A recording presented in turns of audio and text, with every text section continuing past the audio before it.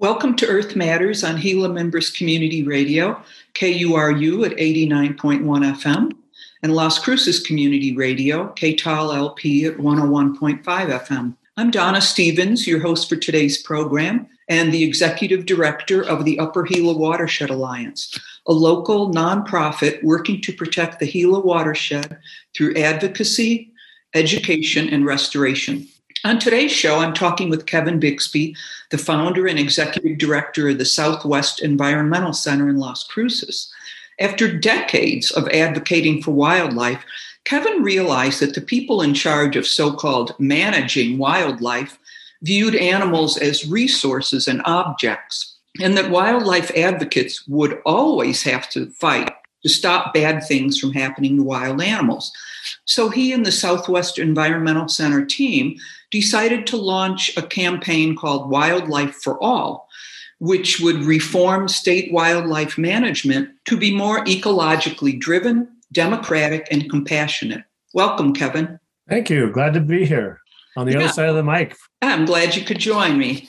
Before we get started with our discussion, I just want to give a little brief notice to our listeners that Earth Matters took a break in the summer and fall of 2021. You might have noticed that. We will do our traditional end of the year show in late December, and we'll be back in 2022 with a slightly different format that focuses on climate change. So please tune in again to hear new shows.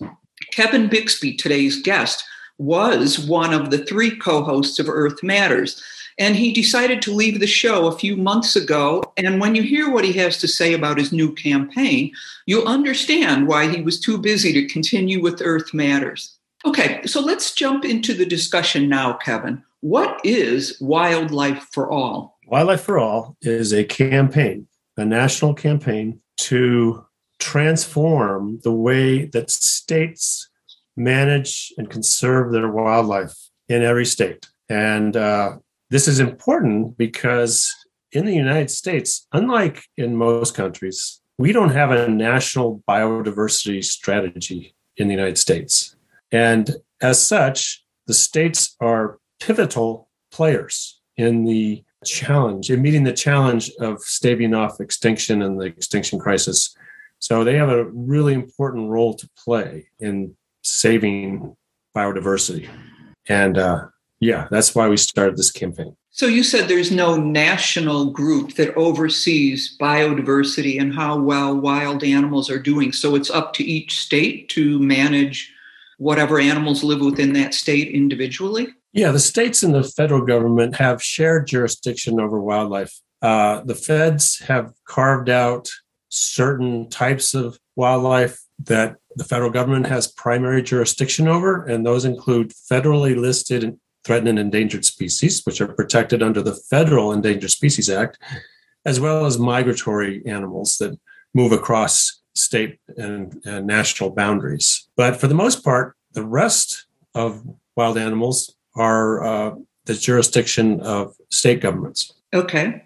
What is the mission of Wildlife for All? The mission is to reform state wildlife management to be more ecologically driven, democratic, and compassionate. And those three things are all three of those things are necessary.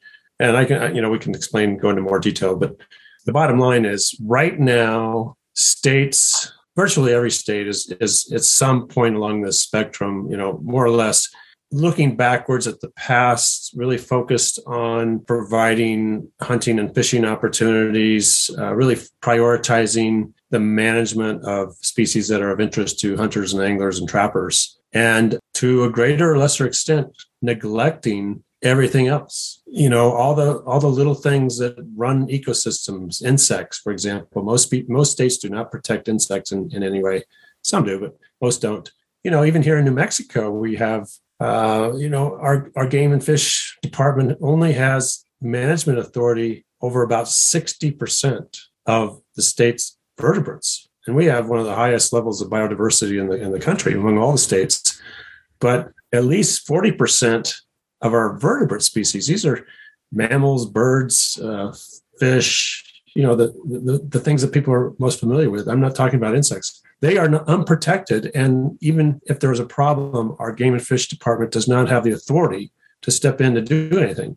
So we need to realign state level management with a more ecological grounding,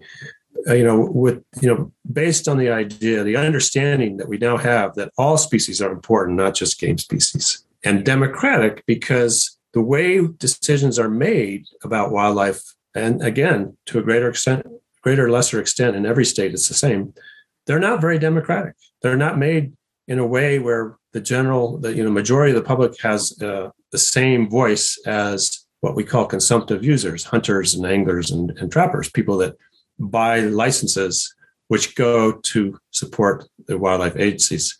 And then compassionate, because we think, and the science backs us up, that wild animals are sentient beings. They have lives, they have families, they have emotions, they show intelligence. And really, our wildlife management system should be more concerned than they are currently with the interest of individual animals, what happens to individual animals, not just populations and species. Those are important, but so are the interest of individual animals. Yeah, well, that makes sense to me.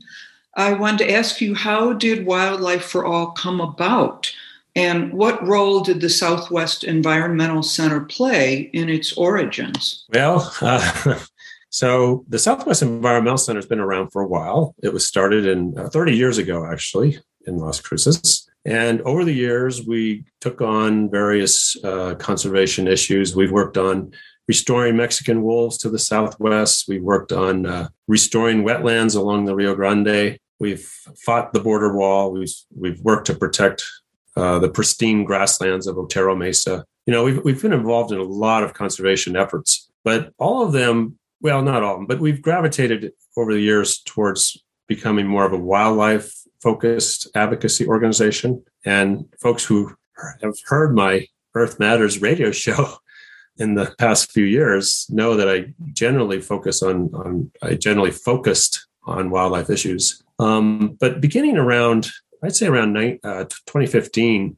really started to understand that all of these different wildlife issues that we were working on, the hostility towards wolves, the trapping, the wildlife killing contest, they were all symptoms of a fundamental underlying systemic issue, which was the way decisions about wildlife were being made. And so we just over time came to focus on that issue, because that's so important and so fundamental to all these other issues. And we organized the first national conference in 2018 in Albuquerque on reforming state wildlife management. And Wildlife for All is the campaign that has emerged out of that effort. Okay. Yeah, that sounds good. I mean, what has come out of that meeting other than your Wildlife for All campaign? I mean, I think last year there was a bill in the New Mexico legislature about reforming the game department. And as I recall,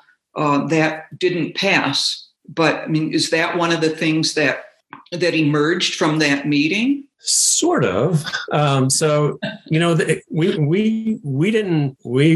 weren't the spark that lit the fire. We have fanned the flames, so to speak. But, there's a growing awareness throughout the wildlife advocacy community that we need to address wildlife governance and reform if we're going to be able to succeed in not just winning on these individual issues like coyote killing contests, but really saving wildlife in the face of an extinction crisis. We really need to, just radically transform the way our states go about doing their job of protecting wildlife.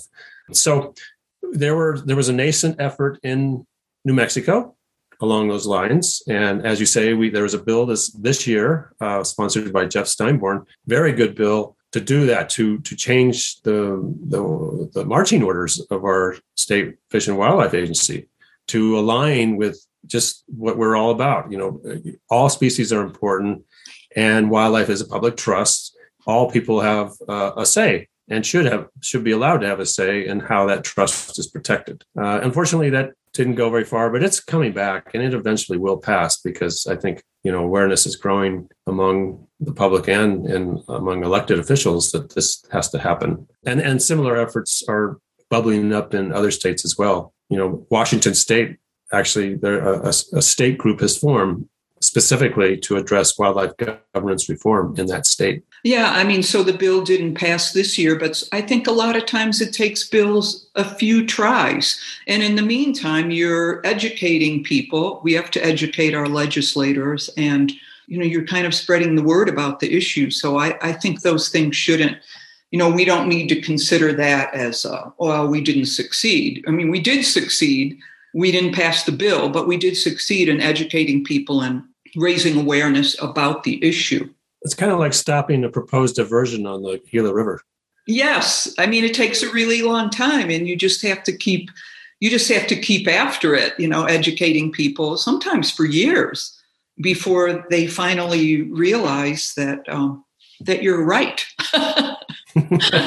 Absolutely. Persistence is really an essential ingredient of these environmental successes. To the extent that they happen, you have to be able to persist for the long haul.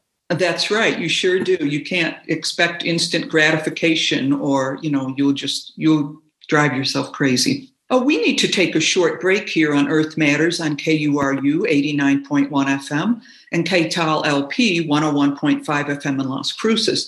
But we'll be back after this break to continue our discussion with Kevin Bixby. So please don't go away.